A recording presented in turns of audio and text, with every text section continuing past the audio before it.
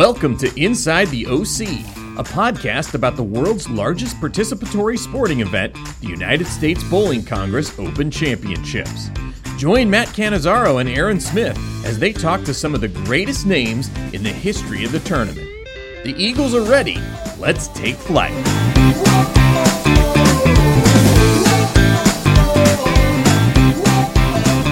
Good afternoon, ladies and gentlemen. Welcome back to Bowl TV. My name is Matt Cannizzaro, and you have tuned in for the Inside the OC podcast, our show dedicated entirely to talking about the USBC Open Championships, its competitors, the Bowler's Journal Championships, and just some great things in the history of bowling. Joining me on today's show, my co-host is Aaron Smith. Aaron, welcome back once again. Looking forward to today's conversation with the standout in the game, both on the lanes and behind the scenes. And he's given us some great memories on the lanes as a performer, and then even in recent years in some of our events as well, and then working hard for the decades behind the scenes in the PBA Southwest region. Absolutely, Matt. Good afternoon, everybody. Pete McCordick's going to be our guest today. As you mentioned, all those great things about Pete. Definitely looking forward to catch up. Even in the few minutes before the show, catching up was a great experience. So we're definitely looking forward to hearing some stories. You know, personally, I don't know how well the folks can see it at home, but over your right shoulder there, you got the Matt Cannizzaro jersey hanging up. I know we got some regional stories to share as well about Matt on the lanes, not just covering the action from the back. So that's pretty exciting. Definitely looking forward to that. And I'm going to use this opportunity as a nice service reminder for everybody who bowls the Open Championships. You can see I your different background today. I did not book my conference room, the Chris Schenkel room, in time. Someone else got it. So just like the Open Championships, be sure to book your entries early so you can get those prime time. But we're in the Marion Ladwig room this week, so that's cool as well. So a lot of great history behind me and in this room. But yes, sign up for the Open Championships early every single year, folks. Day one, get those times done. All right. Well, some great advice there, Mr. Smith. And ironically, the gentleman we're about to talk to made two trips to the Open Championships in recent years when time allows. And one of those trips yielded some pretty good results, some prize money and some time in the spotlight. So let's not waste any more time hearing about what we're up to. Let's bring in the man, PBA Southwest Region Manager, Pete McCordick. Hey, thanks, Matt. It's great to be on with you guys. What a pleasure to be here. Thanks for asking me. Welcome, and thank you for your time today. We look forward to it. We did some research, as always, tracked down some video clips and some photos from over the years, and looking forward to hearing some of the stories from your perspective and just about your lifetime in the sport. We certainly appreciate all that you have done for bowling, going back to your days as a competitor on the PBA Tour, starting in the 1970s, and then as the Southwest Region Manager from the late 1990s until now. And I've gotten to spend time with you in various regards, whether it be on the lanes as a competitor myself or due to your success at our events, the Open Championships, Bowler's Journal Championships, the Super Senior Classic, you name it, you've done it, and we're going to talk about it. But first, let's catch up. Let's hear what's going on in your world. You're in the Houston area, so you guys have had to deal with in recent years, hurricanes and flooding, and now COVID-19, and Houston being a bit of a hotspot for that. It's crazy times for sure. But what does that mean for you and the family? And then we'll talk about what it means for your role in PBA as well.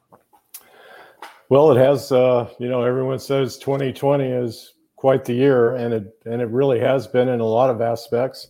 I was originally furloughed earlier this year for about 6 weeks. And then since all the bowling centers were closed, it wasn't very viable to have any tournaments. So I was furloughed. They brought us back. We started scheduling tournaments. A week after being brought back, I came down with COVID, but it was probably one of the very mildest cases that you could have. I never had a headache or a sore throat. I did have some fever and body aches, but lasted about 5 or 6 days, and then I started feeling better, got the negative test back, and went back to work. So just saying that, my wife's been healthy the whole time. She didn't catch it, so that part was good. So we're past that part hopefully now. I'm in the part of Houston that hadn't been hit by any of the floods or anything over the last few years. So that part's good.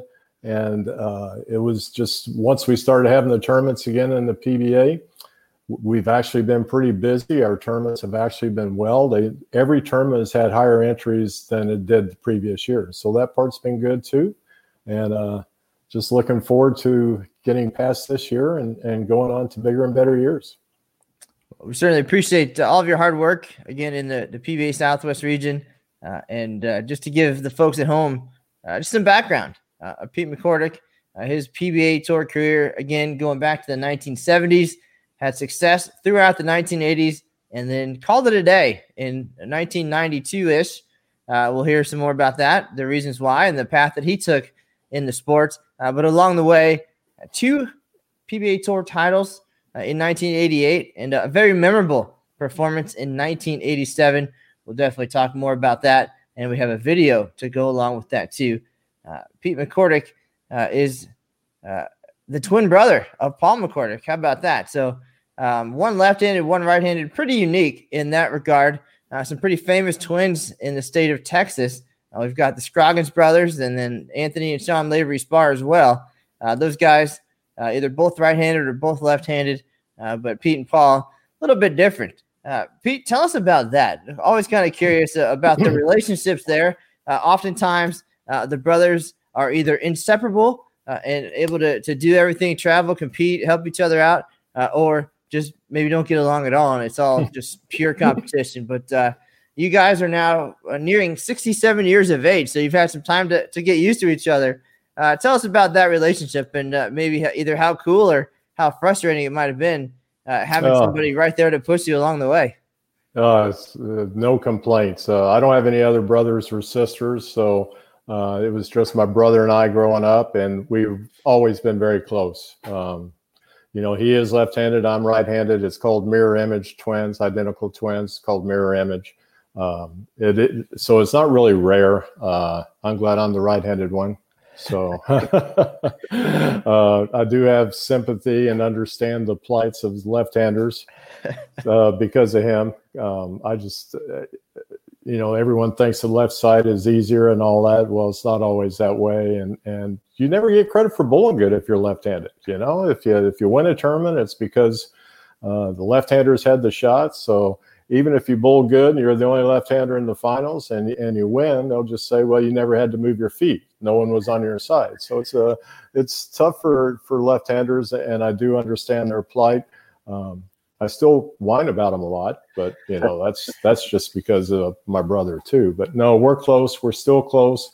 I go practice with my brother at least once a week whenever I can, if the tournaments don't get in the way. So we still practice together. He helps me some. I help him. Try to help him a lot, but I think my coaching him hasn't really helped as much as he would have liked. So he says he's struggling now, but once he starts competing again, he'll be okay. But we started bowling USBCs together in '73 was our first year.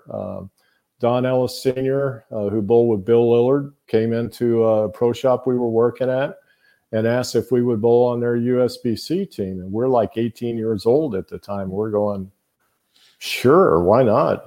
So we went and bowled our first USBC tournament in '73 in Syracuse.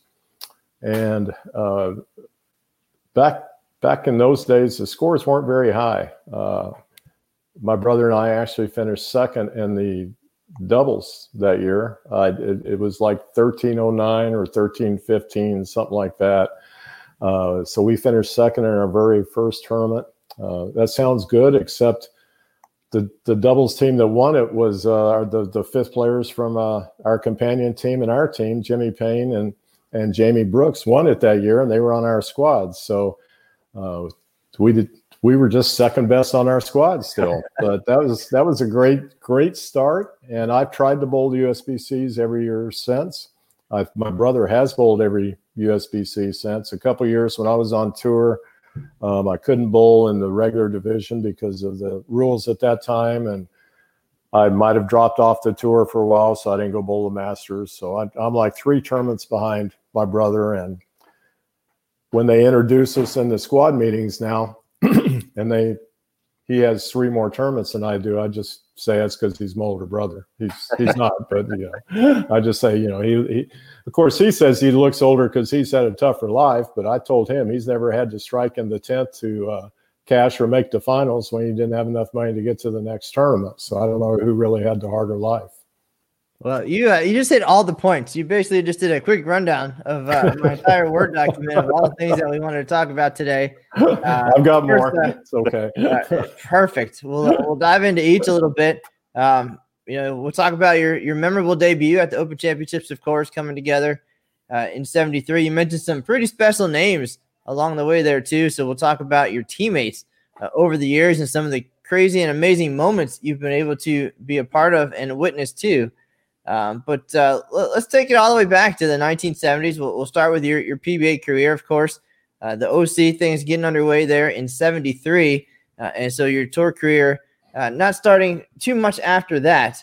But it wasn't smooth sailing right away, I believe. And there was even a moment of leaving the tour to get a real job for a minute. So tell us about that. And then we'll cruise into the 1980s. And then, with the moment you said having to step up in the 10th and win a title or whatever, there's an even bigger moment that you manned up for. So, but first, tell us about the start to the career and what the 70s was like for you. Sure. Well, partly maybe because of some of the success we had in Syracuse.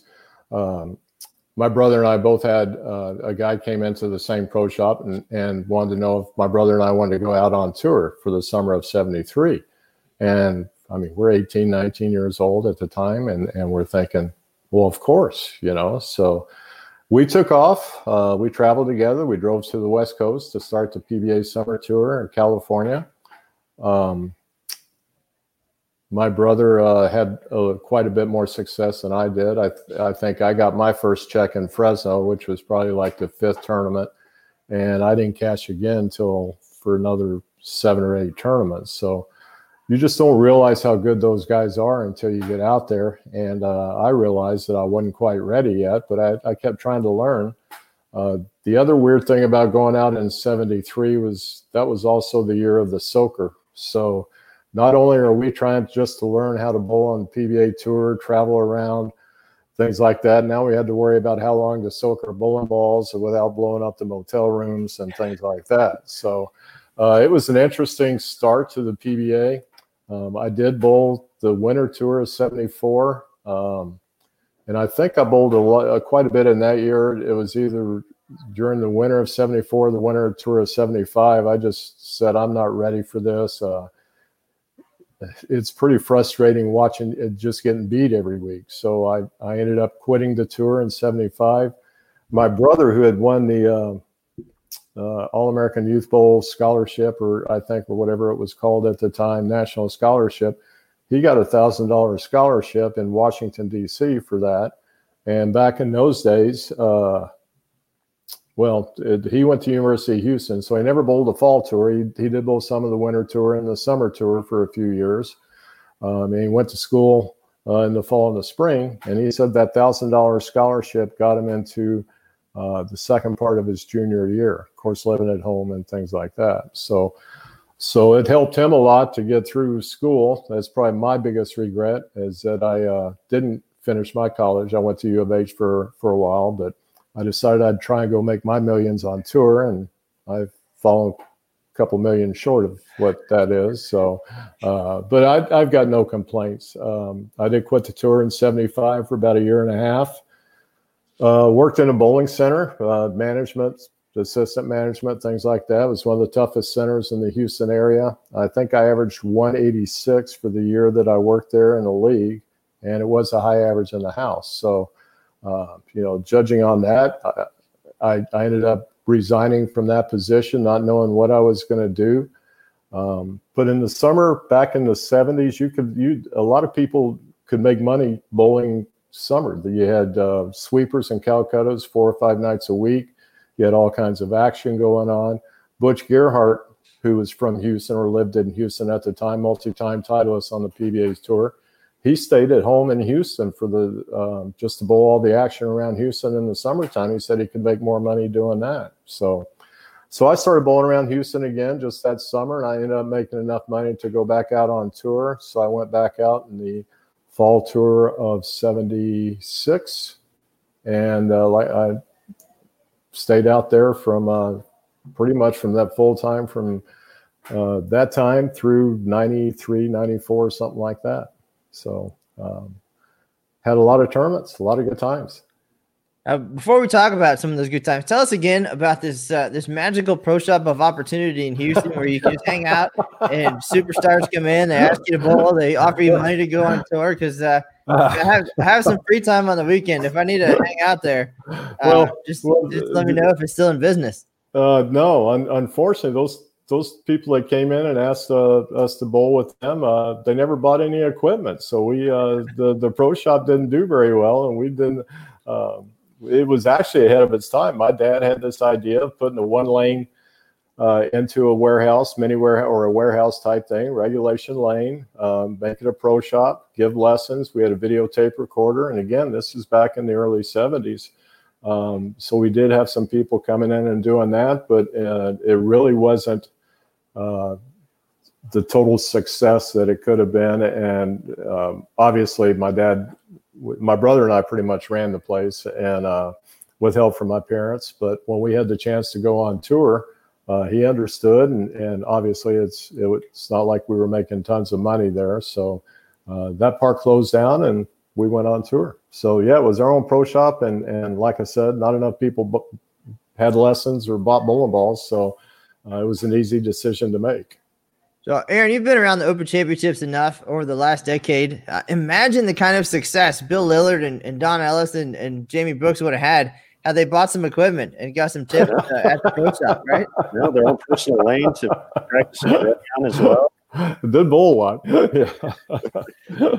No, they never came to us for lessons, but just bowling with them was, especially Don. Don was always willing to help, and that first year bowling with them, it was in Syracuse, home of Marty Pirano, and the Marty and Bill and we're very good friends, it seemed like. And in fact, when we were up there for the championships, I hadn't thought about this in ages, but we went to Marty Pirano's bowling center at the time and to practice there for the championships.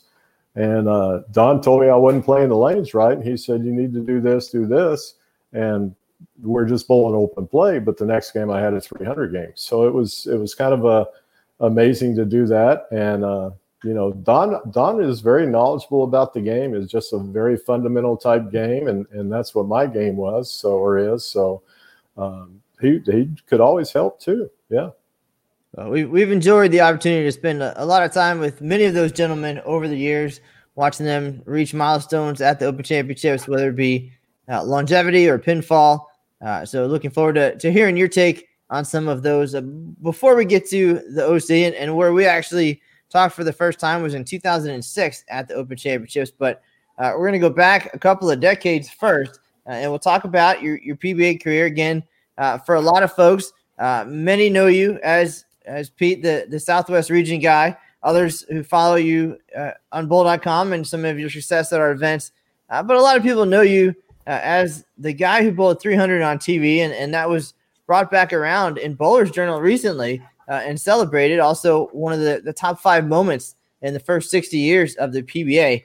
But you bowled a televised 300 game in 1987 in Los Angeles. Again, to that point, as you said, success was a little bit harder to come by over the years. And then this was kind of a breakout for you, maybe after some close calls. It finally happened. You mentioned stepping up and throwing the big shot. This is the 4th of 28 televised 300 games, I believe. But, man, let's hear about it. You're on the approach, and knowing what's on the line, I'm sure this is something that was talked about. But for $100,000, you got the 10th one, you got the 11th one, and now one shot for $100,000. Even now, $100,000 is a lot of money. But in 1987, pretty significant payday. So just tell us about that moment and getting up there and how you felt, and if you remember, if you thought anything at the time, and then what happened afterwards. It Yeah, I get goosebumps just thinking about it still. Just a little background on the whole game. I was either fourth or fifth qualifier, I don't remember which, and I was bowling against Wayne Webb. And you would have at least 30 minutes practice on the TV pair before the show would actually start. So we were down there, and you got 5 guys. 30 minutes is really a long time. And back then, the lights were really hot, and I'm sweating and all that. And I had a decent reaction on the right lane in practice, but I really didn't have a very good look on the left lane at all. And like 5 minutes before airtime, I just said, I got to go up to the paddock and try something. So I went up to the paddock area, the locker room, grabbed the ball out of the bag, took it back down, threw it on the left lane, it struck in practice, threw it on the right lane, didn't react good. Goose, Harry Golden, our tournament director, said, all right, Pete, that's it, no more practice. So I really didn't know what to do. I said, well, I'll start the left lane with one ball in the right and throw the other ball in the right lane. And so that's how we got started. And it just took it. My TV record was horrible at the time. I'd made quite a few shows, but very few wins, if any, just in matches, much less tournaments. I'm bowling Wayne Webb, and, I start with double turkey. I think I tripped a 4-pin in the 4th or 5th frame. Everything else was pretty good. Wayne is striking too. I mean, I think he left a spare early in the game. And even though I've got the 8th frame, I remember striking and just probably wasn't a pure shot. And just remember thinking, well, I got a good enough shot to shoot 300 here. I just had that. And then Wayne Webb missed in the 9th frame. And when he missed, I knew even if I opened in the 10th, by now I had the front 9. So even if I opened in the 10th, I shot 270, 260 and was going to beat him. So that's when it hit me that I had the chance for this. And this is in 87. There hadn't been a 300 game since 1974, Jim Stefanich. And Larry Lichstein is in the settee area. And from like the 8th frame, he just, Pete, you can do it. You can do it, Pete. Just constantly reinforcing this. I remember that. So I get up in the 10th. Obviously, I'm nervous. I was always nervous bowling on TV anyway. Not this nervous, but I just kind of relay it to, that's why you do this. That's why you practice your 20, 30, 40 games, hot summer days, sweat dripping off you, and you still got to make shots. So my whole focus when I get in those situations, get the push away step right and hit your target. I mean, you can't try and do too much. Obviously, you're in that position because you're somewhat in the zone where you're bowling good anyway. So just if you get the push away step right, keep your eye on your target, just let it go. And the 10th shot, I threw pure. It was perfect. The 11th shot, I thought I lost it a little bit. In fact, Bo even said that if you ever watch the show, the 11th shot lost a little bit, but it reacted and it struck. I mean, it was online. I just felt like I lost a little bit. Then the 12th shot, my goodness, people still say how much I was shaking. And they said, you know how much you were shaking? I said, yeah, I was there. I know exactly how much I was shaking. But it was the same thing. I just thought, get the push away step right and go, when I first threw it, I thought it was through the nose, and fortunately the good Lord stuck his hand down and held it in the pocket, and all the pins went down, and it's pretty amazing. Yeah. So I remember John Jowdy being one of the first ones out there to congratulate me. My wife at the time, she was there, so she saw that. But the thing that got me, so that was great. The next game, I got started. I think I left a 4-pin in the first frame or something. I missed a spare like the 6th or 7th frame, and I'm thinking, geez, I got $5,500 for 4th place, $100,000 for the win. I've got to win 3 more matches to get $12,000. Let's go celebrate, So I still tried and all that, but the motivation for that second game was kind of not there. And Mats Carlson bowled a great game and went on to win the tournament. The first, I think at the time, the first international player to win, or somebody from Europe to win on the PGA Tour. So it was almost that I kind of overshadowed that. But, that was by far what I thought would be my great day. I had never won on tour before. And so if you hadn't won on tour, people probably think you can't throw strikes when you need to. And I thought maybe that would kind of get that monkey off the back that I had the most money won without ever having won a tournament. But all that did was give me more money to show that I had the most money won without ever winning a tournament. So it was a great thing. And then as I'm going to go ahead and go to 88 now, as great as that was, I think I made 4 shows. The next 4 shows I made that year, I shot 240s every game and lost every game. So, or maybe the next 4, I don't know if it was all in that year. So I bowled well that year on TV, or for a while on TV. I still just didn't win too many games. And then in Fresno in 88, I led the tournament and was bowling Tucky Perez for the title. And I split in the second frame. And I was really upset, second or third frame. I was really upset with myself. I just said, "You're better than this." And I ended up striking out after that for a 250 game to win. And I had to strike in the 10th to shut out Tucky. So that was my first win. And as great as the 300 game was, there's nothing like winning. So striking to win the first PGA title was actually more meaningful to me than the 300. Believe it or not. All right, well, there you go. Another question from the bottom of the list. We're going to cross that one off. What was the more special moment? But definitely some great insight there. And, of course, we're going to take a look at this 300 game. We've got the video queued up so we can relive the moment. Back in 1987, it was the first perfect game on TV since 1974.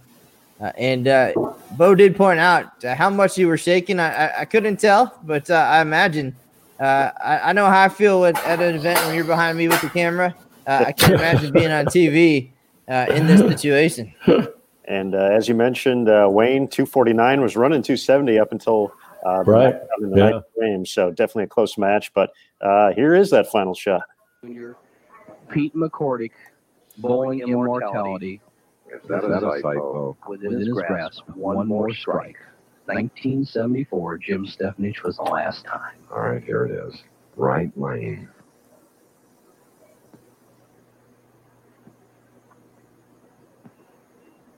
We have it! We have it!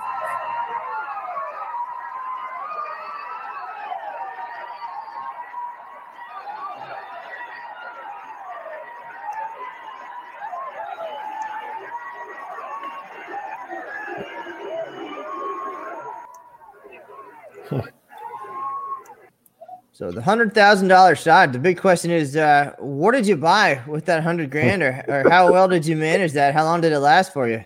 Well, it took a while to get it, actually. True Value had an insurance policy on it and all that, and True Value had a tournament that I think that the Torrance tournament was like the second or third one of the year, and True Value had one like 11th or 12th week, and they wanted to give me the check there. And I said, "You've already given me one fake check. Can I get the real one? And you give me another fake check there?" I don't want to wait 2 months. People are trying to call me, so it took a while. I was a little in debt with the IRS when I won that. So it was very, very much needed. But yeah, it was good. I think a lot of good lessons there too. You talked about it, kind of the mindset going into that last shot, and just thinking about that, trying to pry the ball off your hand for $100,000, but just focusing on one or two small things. Definitely a good note for all the folks back home who find themselves, maybe not bowling for $100,000, but going up for that first 300, first 800, needing that strike. That's definitely a good tip for the folks to take home with them too. Yeah, it's just basics. I mean, like I said, that's why you practice. That's why you get there. And and just stick to what you work for and what you work at, and go for it. So an amazing moment there. You already mentioned winning on the tour in 1988, which you did twice within a couple of months. And then it kind of calmed down for you, I guess, after that, maybe, or wound down. And then we get into the 1990s, and then it was time to say goodbye again. Tell us about the highs that you felt in 1988 and kind of what happened after that to get you where you ended up. Sure. 88 was really a good year. I won those 2 tournaments. And then after that, I think in one of the articles, if it was Bowler, I think it might have been Bowler's Journal, somebody asked me about my career, and I just said consistently mediocre. And that's kind of how it was for a few years. As my kids were getting older, we were on the road 35 weeks a year. Even though I was having some success, it's not like I was making a whole ton of money after 87 and 88.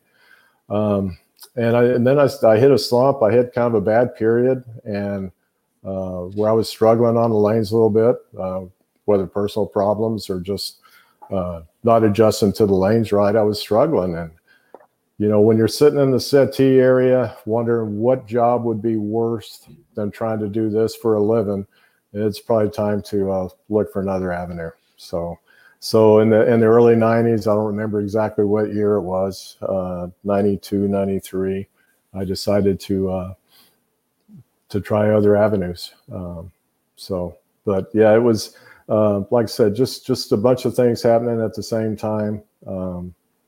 And it was just time. It was just time to quit. The PBA had its struggles. They lost the ABC rights money contract, and so the prize funds were going to be a little bit tighter than what they were. Entry fees were going to be higher, and it was hard enough to make a living then. So just a whole bunch of things, like I mentioned, my kids and everything. So it was just time. It was just time to do something else.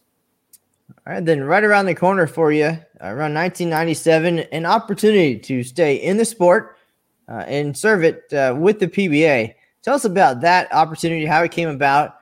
I remember reading you're pretty excited to be able to have a role in the PBA like you did, to stay close to it, even if you weren't competing. But tell us about that opportunity, and obviously one that was pretty special to you because you're still doing it all these years later. Yeah.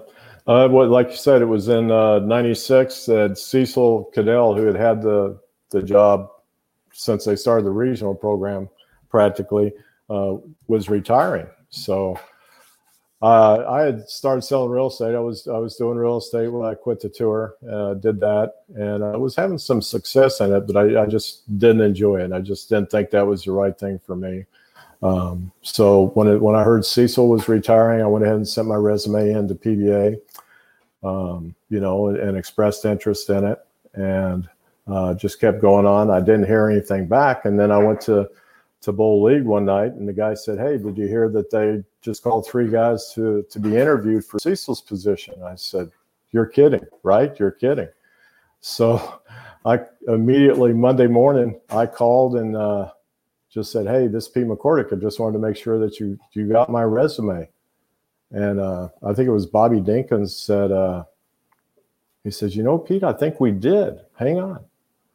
And then he said, "Let's call you back." So Mark Gerbrick gave me a call a few hours later and said, "You and I need to meet and talk." And so I flew up to Akron and talked to Mark, and he told me that I had the position. So I was very grateful, and I think 2 or 3 of the other guys might have been a little upset that that I got it, but so I did end up getting the position as Southwest Region Tournament Director, Regional Manager, Regional Director, whatever the title is at the time. And I've been doing that for 23 years. And being at the tournaments is the best part of the job. I get to see so many great players. I try to learn a little bit about it, but man, these guys are good now. So it's just a pleasure to watch, and it's kind of exciting to see. You almost want to feel that bowling is probably on the upswing again. Like I said, the entries in my tournaments are up. It seems like a lot of people miss bowling through this year. So maybe there's a silver lining in all this stuff. Now, Pete, you mentioned 23 years of getting to watch, some of the best up-and-coming bowlers in the Southwest, and something I noticed quickly when I moved here was just the amount of talent in this area alone. Through those 23 years, who, and if you want to say Matt Cannizzaro, you can, but who are some of the favorite players you just got to watch kind of develop over the years, and obviously go on to bigger and better things on the tour. But who are some of your favorites to watch? Just to see their progress come up through the ranks. Yeah, it's kind of funny. And again, this is behind Matt. So other than Matt, I'll just go ahead and mention guys like Chris Barnes. Chris Barnes won one of his first regional events. I believe it was in El Paso. And to make matters really worse, now he's a senior, he's on the senior tour. And back then he's a 20-something-year-old guy. So I'm really felt old when that happened, when I found out he was eligible for the senior tour. But just watching Chris, Wes Malotte's another one. I remember Wes just starting to bowl in regionals before he went out on tour and had so much success. And it's amazing the talent that's always been in our region. I mean, if you go back to Del Ballard and just all the guys there, and Anthony Simonson. When first time you see Anthony, Simonson, he was probably only 17, 18 at the time. And you watch him, you just knew he was going to be good too. So it's just really been great watching all these young guys grow into it and grow into such success on the national tour. Those are the three that pop up right now. And I'm sure there's 20 others that I've enjoyed watching and get better. Because I've always said that the only way to get better is to bowl these regional events, bowl on tougher patterns. You don't get to do that in many house shots, or you can't do it just on house shots. And most leagues are on house shots, except for maybe summer 12-week league that might be on a sports shot. But to get better, you have to bowl against the best, and you have to do it on shots that aren't house shots. So. It's great to watch guys dedicated to try and do that, maybe struggle a little bit and then have a lot of success. So that's a rewarding part of getting to watch what I get to do. It's a pretty elite company there, Matt. Yep. So you see, Aaron, I felt the same way in 2006. I got to watch Pete and Paul McCordick come out and make some magic happen at the Open Championships. That was early in my career there as well. And I said, you know what? I'm going to be talking to these guys way down the road. I think they're going to be successful for a long time to come, and absolutely was correct. So now we'll shift gears, Pete. As you left the PBA Tour, that meant that while your tour career had ended, your Open Championships career was about to begin once again. You mentioned already 1973 and how special it was to have that debut. You got to bowl with your brother, the runner-up finish, so I'm sure some motivation there. You got to watch the Eagle happen. With your teammates there. And again, surrounding yourself with some of the best our event has ever seen.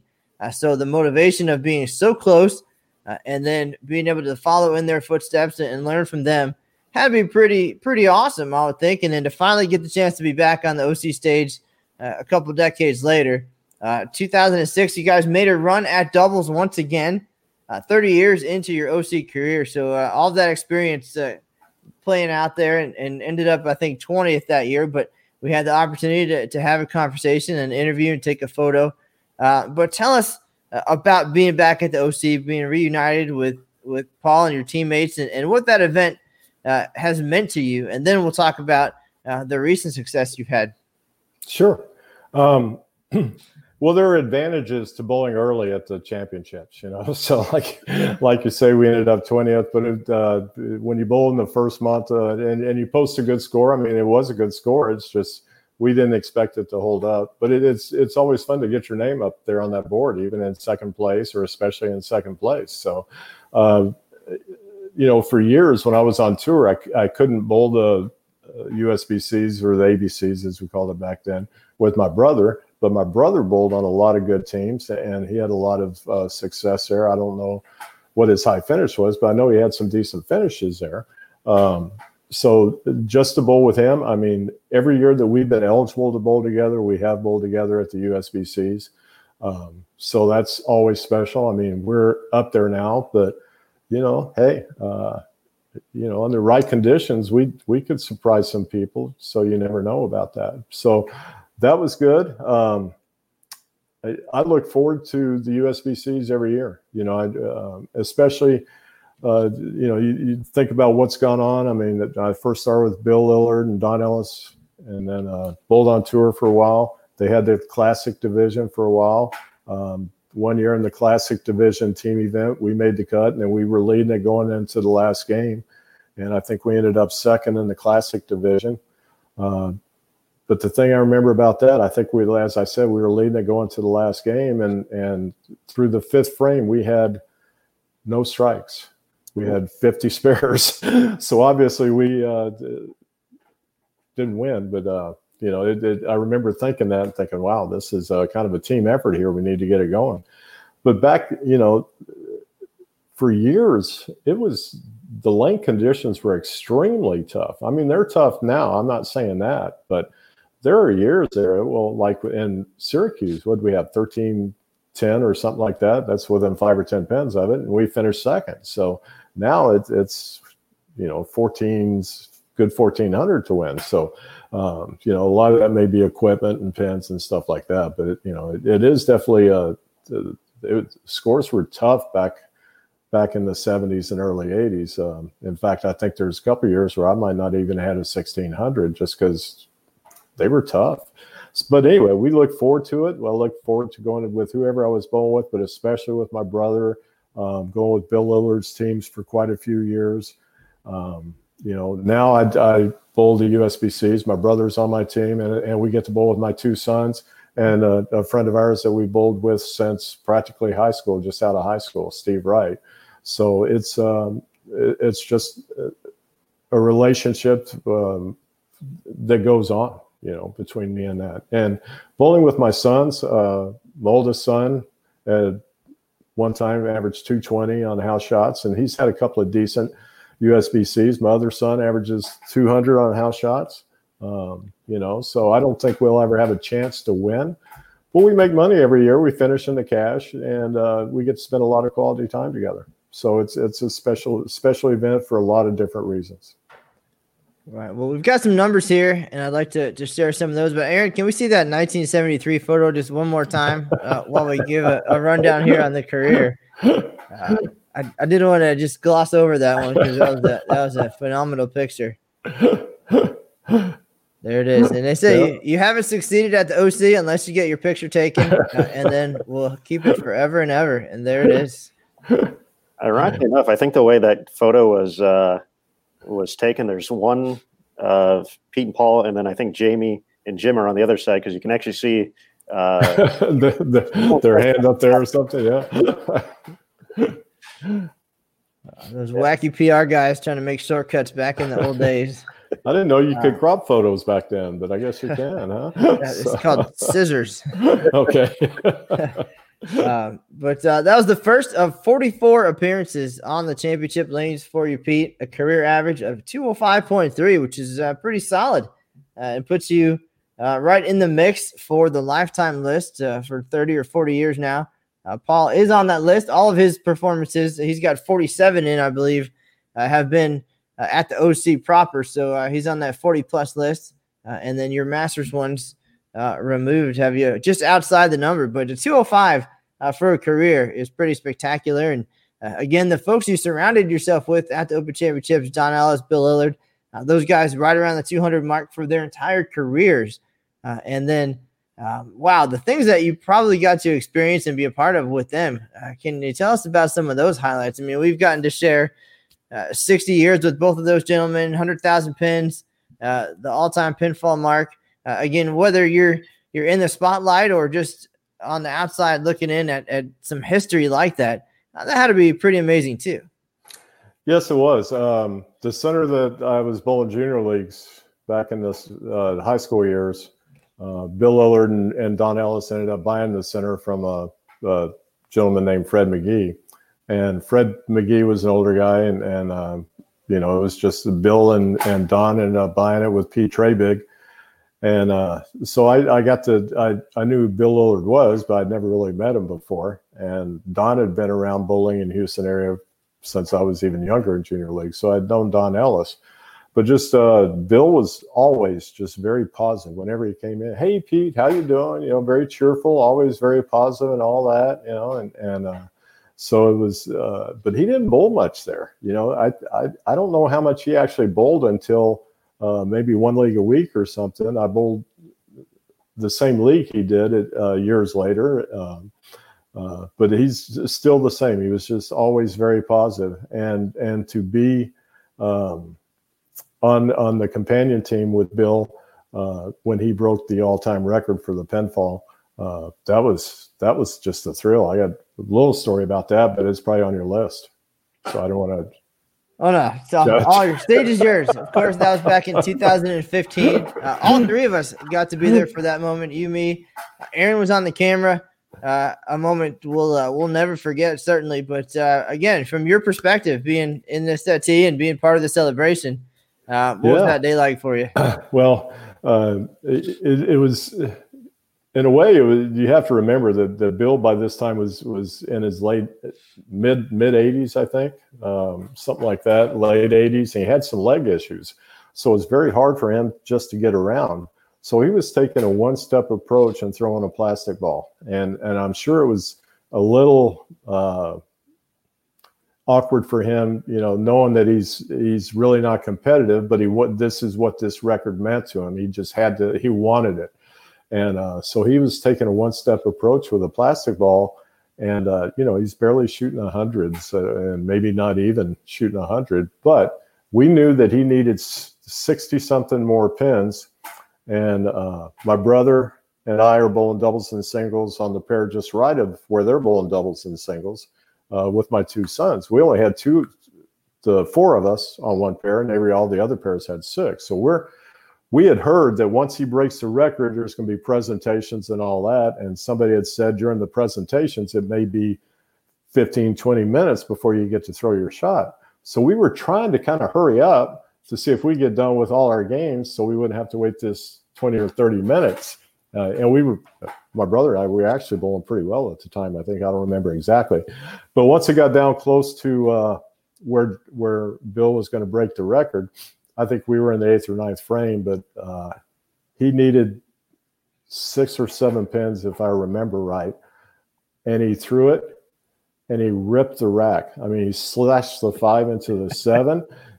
He was down on his knees. He gave it the arm pump, and I expected everyone to start running out because I was on the lane just to the right of him, and it's like, where is everybody? So I'm like one of the, I wanted his family to be there and everybody like that. And it's like no one else realized that he just broke the record. So I just said, Bill, you did it, And then by that time, the family had all come on down there. But I didn't want to be the one in the picture and take the moment away from all his family. But I was like the first one, it seemed like, that realized when he had broken the record. So that was kind of special. I'll keep that to myself, though. So that's it. There's an awesome day, awesome memories, awesome to hear just what it means to each of us. Of course, we talk a lot about Bill and all of those gentlemen, really, and what they mean to the event. They've all made appearances on our OC championship bracket where we celebrated some of the greatest moments in tournament history. And of course, Bill voted by the fans as the number one competitor in Open Championships history, rightfully so. So glad to have shared those moments with him and to have you guys there. And then beyond that, we didn't get to see Bill compete again. We haven't seen Don Ellis in a few years. And as you mentioned, things kind of have shifted for you guys in your OC careers as well. And now it already was about family because you guys, the Houston group was a family, but now actual family and the OC experience has changed a little bit for you, but the success has continued. So tell us about the post Lillard era for you and the family at the OC, and then we'll get into some specific successes for you on the lanes. After once Bill and then decided not to go. That was our companion team. So about 3 or 4 years ago, we got a different companion team with Mike Austin and some of the guys that we know in the Houston area. Like I said, Steve Wright, who was fifth man on Bill's team, he is now fifth man on our team, or our fifth. He's by fifth. I didn't mean he's the fifth best player by any means. So just a number, But my son bowled my oldest son, Patrick, bowled his first USBC event. I think when he was a freshman in college. So he was probably 19 or 20. I'd have to go back. Actually, he had to sub for me because I had to actually work a tournament or something on the dates that we had scheduled to bowl. So I wasn't quite able to bowl. So he went and subbed or took my spot on the team with my brother. And he's bowled every year since. And then Michael, my other son, is like 2 years younger than Patrick. And growing up, Patrick, both my sons love sports. Patrick loves all the sports and all that. He just wasn't very good at any of them. He was good in academics. He was a good bowler. He was, but he loved baseball and all that. He just didn't have much success at it. Michael was just the opposite. Michael didn't do as well in school, but he was good in every sport. So since his older brother, with the only sports that his older brother could beat him in at the time was bowling and golf, Michael really didn't care much for bowling or golf until Patrick graduated and they started high school bowling. So Michael started bowling, and like I said, he got up to a 200 average. He bowled for University of Houston. So anyway, he started bowling on our team too. So that's how we've got the four of us and that. So that we've been going together now probably for 7 or 8 years, I guess, as the four of us with different teams. The big question is now with the PBA regional schedule, you're on the road 20 or 30 weeks a year doing these events, running them all over the Southwest. And then you come out and you bowl some of the scores we've seen. So when do you have time to sneak in the practice? Are you there? Do you set up the office and then you go run the lanes for the week and just knock out 5 or 6 hours of practice, or just that good? Maybe that there's no need to stay sharp. I know you mentioned practicing with Paul every once in a while, but your performances might indicate that you practice and get out there a little more than your schedule might indicate. I've been kind of fortunate in some ways along that. No, I don't go practice 5 or 6 hours at a tournament site that I'm working at. Actually, but I will say if it's close by, if it's a tournament I actually can drive to, I might get there 30 minutes, an hour early and throw some shots, or maybe get down there during the practice session on one of the lanes and throw some shots just to try and loosen up. I will say that usually before a major tournament, since I can't bowl any PBA events, since I'm an employee of the PBA, the only events I really gear up for are the USBCs, the Senior Masters, Super Senior, and now South Point Senior Shootout stuff. So those are the events that I really try to gear up for. So I try to practice. I try to get ready. Once I turned 60, I realized that these guys are good and I'm getting old. And I owe it to myself to try and be in the best shape that I possibly can be. So I started working out more when I was about the time I turned 60, and I still do it. I still jog or run 3.5 miles a day, 5 or 6 days a week. So I just feel like I have to try and keep myself in as good a shape as I can if I even want to dream of beating these top players. And I do start practicing more before. Fortunately, the schedule, that's usually why we go early in the USBCs. It's because my schedule is not as busy then, so I do have time to practice and try and get ready for it. The other thing I do is Donna Connors and Carol Norman have a pro shop here, and Donna gives great lessons on video. And I've known Donna, well, she'd probably be upset if I said how long I've known her, but it's let's just say at least 40 years. And she knows my game, and she'll put me on video, and she can usually get me straightened out in 15 or 20 minutes on video. She's just so good at it with me on video. So I can get pretty sharp in a relatively short amount of time. if I practice and do the things I'm supposed to do, and if I can match up right with the lanes. So, it's not always just about how you're bowling physically now. It's just the knowledge that you have to have the right equipment. You have to play the lanes right too. That's always been part of the game, but it's even more important now. It's just playing the lanes right. You mentioned the Super Senior Classic, and I think that was our next run-in outside of PBA competition from 2006. In 2013, we got to celebrate your 60th birthday. You guys made it within a day of the start of that event, right? You turned 60 at the Super Senior Classic and had a huge debut once again. I think that that first event, we mentioned Syracuse already, first time out, Super Senior Classic. There you are, and you've kind of been in the spotlight, at least with us, almost ever since. But tell us about that milestone. You already mentioned it a little bit, but that was the inaugural event. So it's like it was a birthday party for you guys, and it's been every year since. Just tell us about that event, and then it didn't end maybe how you wanted to, but it certainly showed all of us something. Yeah, like you said, we turned 60 the day before the tournament started, so we were literally the youngest ones there. It had to be, so or maybe the day that it started. So that was kind of good. We were so grateful for the USBC to have this tournament that my brother and I bowled. We both made the top 5. I think I beat him, and then it was probably a close match, and I'm sure he left 4 or 5 solid 7s, and somehow just didn't get the right carry, but because he threw the ball excellent, I think. So I got by him. Then Kerry Painter, who's been a top bowler in the Vegas area for years. He beat me. I don't even think it was that close. I don't know the final score, but it would have been a great tournament to win. I just always think probably an unrealistic goal would be to someday try and get in the USBC Hall of Fame. I know I have to win something. I mean, I've got 3 seconds in USBCs. I finished second at that. I just feel like I need to. So it's really important for me to try and do something, the Super Senior, maybe the Senior Masters before I get too old and decrepit and something like that. So, but that is a goal somehow, some way. So. Well, we certainly enjoy seeing you compete out there, Pete.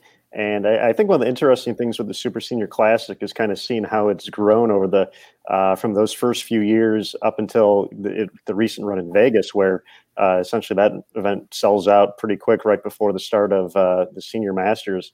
We kind of talked about the younger game coming up and being strong in the regional program. What's it like seeing all these 60 plus competitors out there kind of in the same way out there competing, having a good time? And just the growth of the event in general.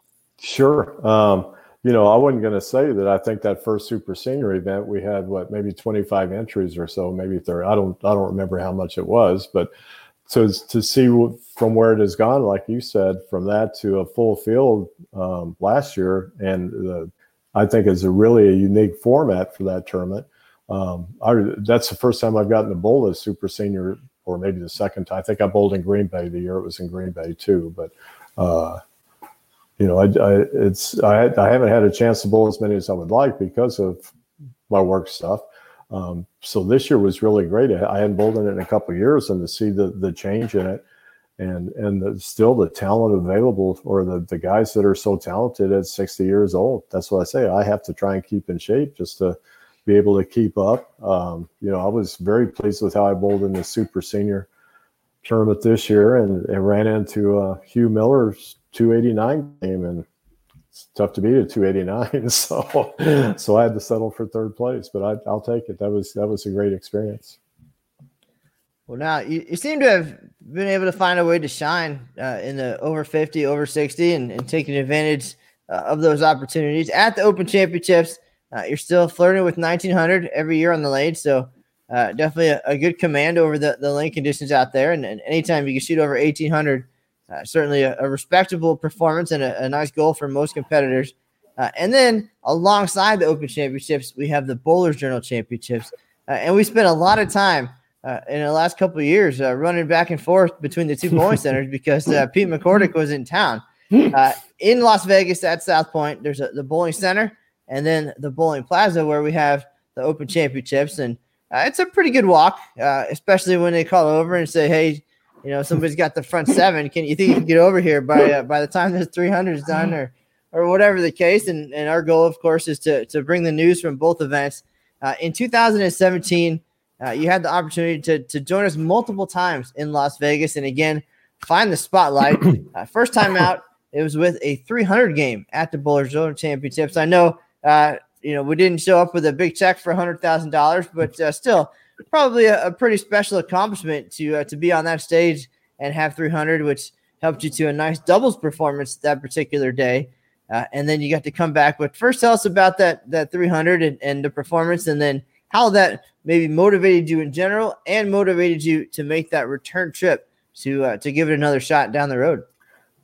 Sure. You talked about how much I practice before I get there. I've always thought that the Bowlers Journal was a great place to try and get sharp. So for years, we've tried to get there, at least I have tried to get there 2 or 3 days before the Open Championships, just to bowl on a competitive condition. Especially since now that they have the same condition at the Bowlers Journal that they do for the doubles and singles. So, they never play exactly the same, but it gives you a good idea of what to do. So when that year when I was there, I went down, I think I shot 300 one of my first games there. And I bowled a few other times, that was, I think, the doubles event, bowling the doubles. As you can see, that wasn't a pure shot or anything, but I knew I had a good reaction there. I wasn't totally happy with how I threw the ball while I was there. And I noticed that the scores really weren't that high. My wife had to go out of town with her job. I didn't have any tournaments to run. I had some airline points and things like that. So I said, why don't I just go back and bowl some more Bowlers Journal? So I flew back to Vegas and bowled. And I think I shot 800, or what did I shoot? You did. You had 812. 812 in your return trip. You'd already bowled well at the OC. You had the 300, some top doubles finishes. You can bowl with multiple partners at the Bowlers Journal, so you had some good finishes there. And then 812 to win senior singles, not super senior. That came later. So you beat up on the kind of older guys and shot 812. That was a solid score and a terrific performance. I got to tell you, Matt, that was exciting to me. I really I can't tell you what that meant at the time. Just shoot 800 at the Bowlers Journal, win the senior division. I haven't had that many 800s in my life. I mean, I've had some on house shots and all that, but to do it at the Bowlers Journal really meant a lot. Especially, I think Bo Gergen was leading it with 760 something before that. So, and that was like the last week. On the down note of that, right after that, Ron Moore walked in, and I'm still a little jittery and pumped and excited about shooting the 800. And Ron Moore walks in. I said, I need to bowl with Ron Moore in doubles. So we bowled. And I think I dumped him. I shot like 620 or 630, and he shot a pretty good 700. So we had a good finish, but I didn't bowl as well in the doubles. But it was just too much adrenaline. I should have taken a squat off or something, but so I owe Ron a dinner or something probably. You and Ron, you guys should knock out some push-ups, kind of work out the market, and you'll get everything settled down for that block. But quite a gentleman out there in Las Vegas. Yeah. All right. So, Pete, you came back in 2018, and they have some very nice trophies at the Bowlers Journal Championships now. And we had one for you, but because we were off-site in a different facility, we were not there to get a picture. And it turned out that the trophy broke for you. So, of course, no doubt, I'm sure I made a smart-ass comment to you about your trophy and say, you know what? Just win again. How about that? You got that trophy. Take that one home. Win again. And then 2019 comes around, and you absolutely did do that. You came back to South Point in 2019 after the year in between in Syracuse. And again, South Point Bowling Center, you got the job done this time in senior singles. Just tell us about being back in that super senior. I'm sorry. Super senior. Come back and tell us about just your comfort level in that building with the Bowlers Journal, the OC, the senior shootout with Ron Moore, his event, some great performances in that building. But to actually come back and win again, we still have that trophy to present to you, and we'll make sure that we take better care of it. But tell us about being back at South Point and continuing that run of success.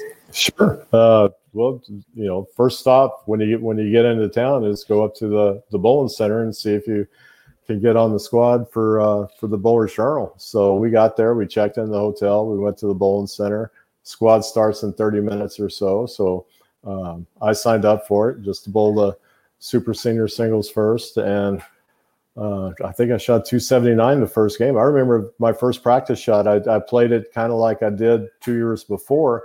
And the grapevine had said that they seemed a little tighter this year, that year, than they did in 2017. So, I said, well, so I played basically the same shot I did 2 years before with a little bit more aggressive ball, and it reacted pretty good in practice. So I started with it and shot 279 and I think 230 something the next game or something like that. So I'm 100 over after two.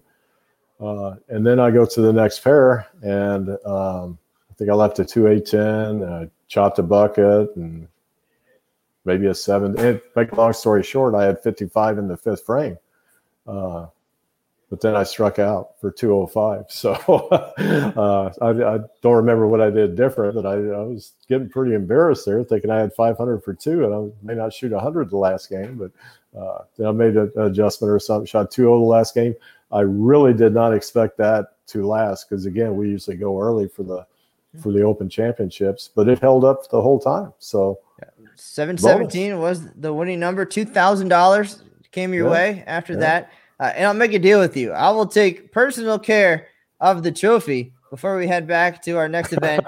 If you give me a heads up, send me a text when you're headed over to the Bowlers Journal, so I can put on my sneakers, charge the cameras, and so I can be ready to get over there because we know that you're going to have a performance again. So we want to be ready and get comfortable. That last video, the 300, actually was from Patrick. He sent that over again, just because we're next door, but not quite. So I want to be ready. I might just move the office for that week over to the Bowlers Journal for you guys. That's too much pressure then. I don't know. All right. Well, some good news and some bad news then. Again, you have proven that you enjoy South Point and the Bowling Center, and we'll be there in 2021, which is good news. Again, you'll get your award and another opportunity. And then we're headed to Houston in 2022. So a little bit bittersweet. There was going to be a brand new facility built right by your house right there in the Houston area, pretty close. And the lanes would have been in that facility. It would have been awesome, and a lot of excitement about being in a new city and being in the Southwest. And then COVID-19 happens, and then the project doesn't come to fruition. So won't be ready in time for the 2022 Open Championships. So again, bittersweet. It would have been right down the road for you. But instead, we're going back to South Point. So now you'll have back-to-back opportunities to come visit us in Las Vegas. So tell us about that roller coaster of emotions, knowing that you could have been at the Bowlers Journal weekly, didn't have to coincide with your PBA schedule. During the week, you could have been there. You could have bowled all of your singles and doubles options that you had. But you get to go to Las Vegas instead. Yeah.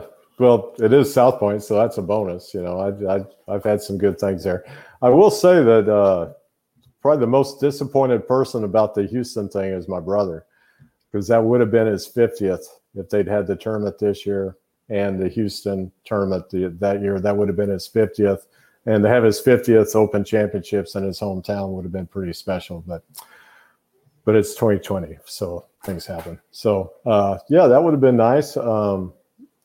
To have it here. Hopefully sooner or later they'll be able to reschedule it in the Houston area. So hopefully that would come to fruition. I never mind going to South Point. Like you say, I've had some good tournaments there. So a little bit of positive feeling just going in. So I look forward to it. We'll look forward to having you. We'll be ready for sure. And you mentioned Paul's 50th coming up. He's got 47 in, 44 for you. Just being that you've gotten to experience some of the things you have and some of the teammates you have, what does that mean? Besides the fact that you've been doing this for a minute, what does it mean from the sentimental side of things that you're approaching 50 years at the Open Championships?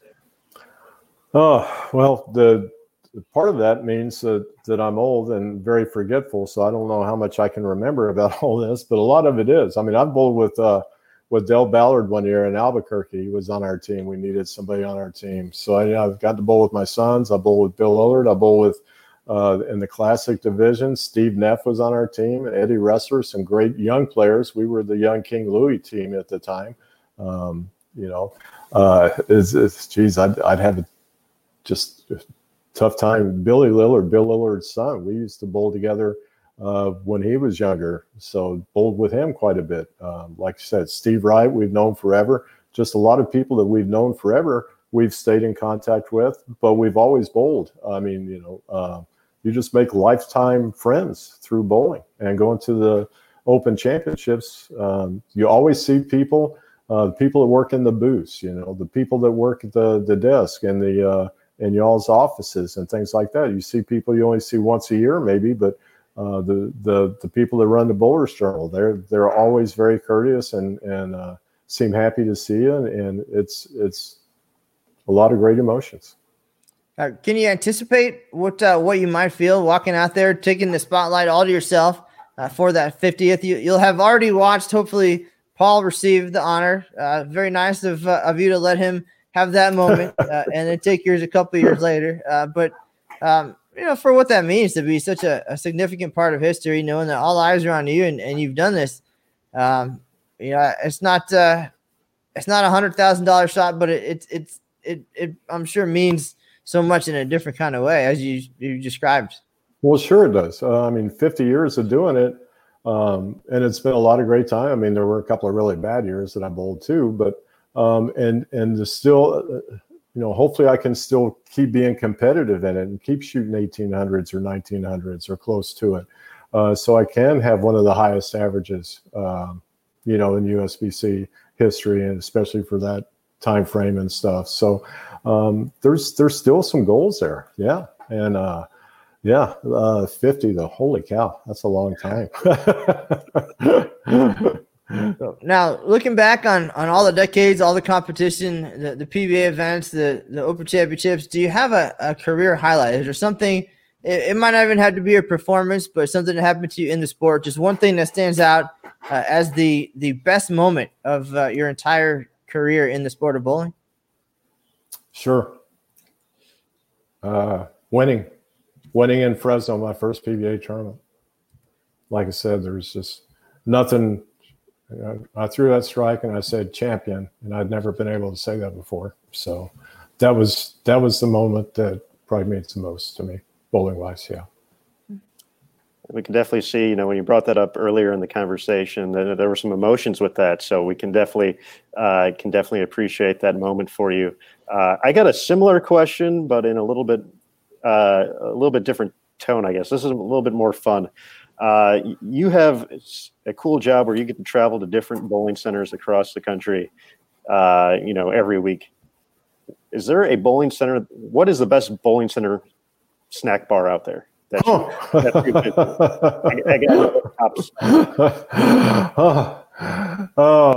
there's that's not a fair question. There are some good ones, I will say that. And it doesn't matter what bowling center you're in. You're not going to get a better meal than a bowling center cheeseburger. I mean, that's just a given, So I thought about starting a franchise, Bowling Center Cheeseburgers or Bowling Alley Cheeseburger or something. You can't go wrong with that. So I'm going to not answer that for it's like a 22-way tie for first. How's that? I like it. Just go with the cheeseburger, though. That's good.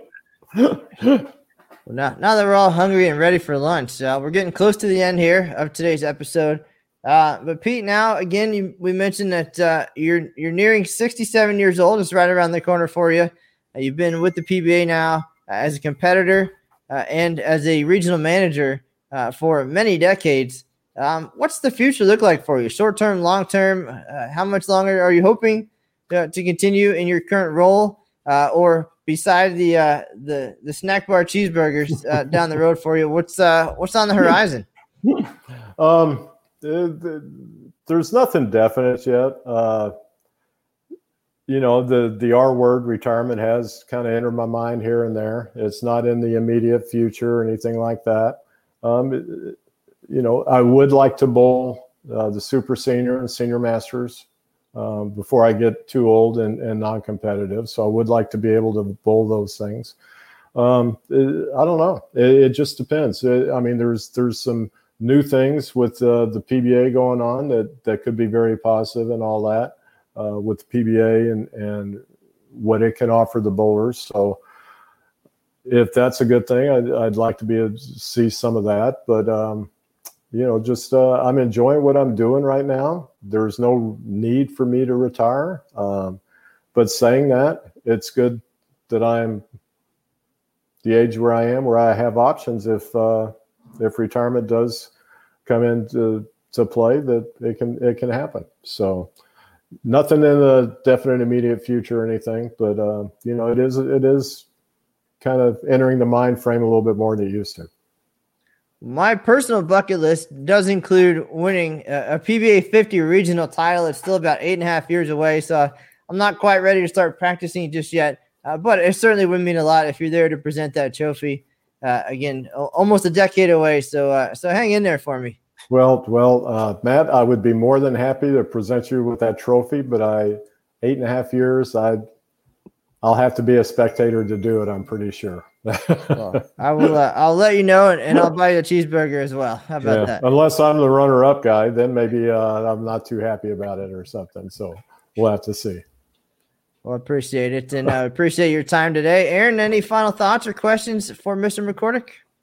Pete, a big thank you. I was actually going to get into that too. I was going to chastise Matt that now that you mentioned the R word, that it's time for Matt to start practicing again. Get out on the stage a little bit, so you can be there to hand him that trophy and present him that banner that I know is on his list. But is there any fun Matt Cannizzaro regional competition stories? As we finish up, any runs at 300s that you may have turned the tables on Matt?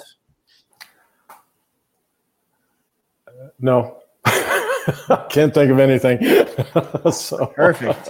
See, Aaron, that's perfect. That's fine. Sorry, Matt. Actually, I'll admit to it. I'll own up.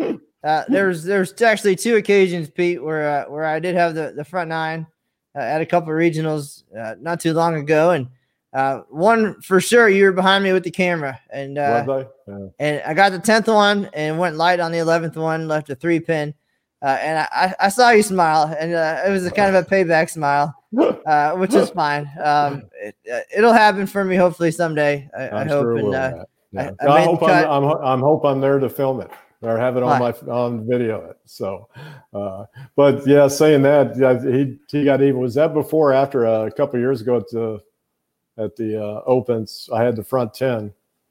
And, it was probably after. A total payback. It's fine. It's all good. I'll get another opportunity. You got the new PBA website is up. Looks good. Checked it out earlier, so I'll get into the portal. Maybe sign up for something. Maybe my driver Aaron Smith will get me there safely and keep an eye on things and coach me along the way. But you never know when I might show up at the next non-member or non-champions or the doubles event in December is a whole lot of fun. So we'll see. Doubles but there. Folks. We appreciate everybody tuning in today. Some great stories from Pete McCordick. His career goes way back to some successful days on the PBA Tour and a big role in PBA regional competition here in the Southwest. So we appreciate all of the hard work and all the memories there. And, of course, annually at the USBC Open Championships and Bowlers Journal Championships, we'll have a special trophy presentation for him in 2021 when we get back to South Point. Looking forward to that. We'll take good care of that trophy for you, Pete. Everybody else, hopefully you'll join us again here on Bowl TV next week. We've got 2011 USBC Masters champ Tom Hess joining us for the Inside the OC podcast. Aaron Smith and Jason Thomas will have the PWBA podcast on Monday with Pamela Alvarez to talk about all the great things she's been up to we'll continue our run with the greatest seasons in women's bowling. That'll be coming up tomorrow and again next Friday. So we're getting close to that number 1. So remember to check that out. But as far as Inside the OC and this week's show, that is going to do it again for Pete McCordick and Aaron Smith. My name is Matt Cannizzaro. Folks, that's the news for now. We'll see you on the lanes. Thanks, guys.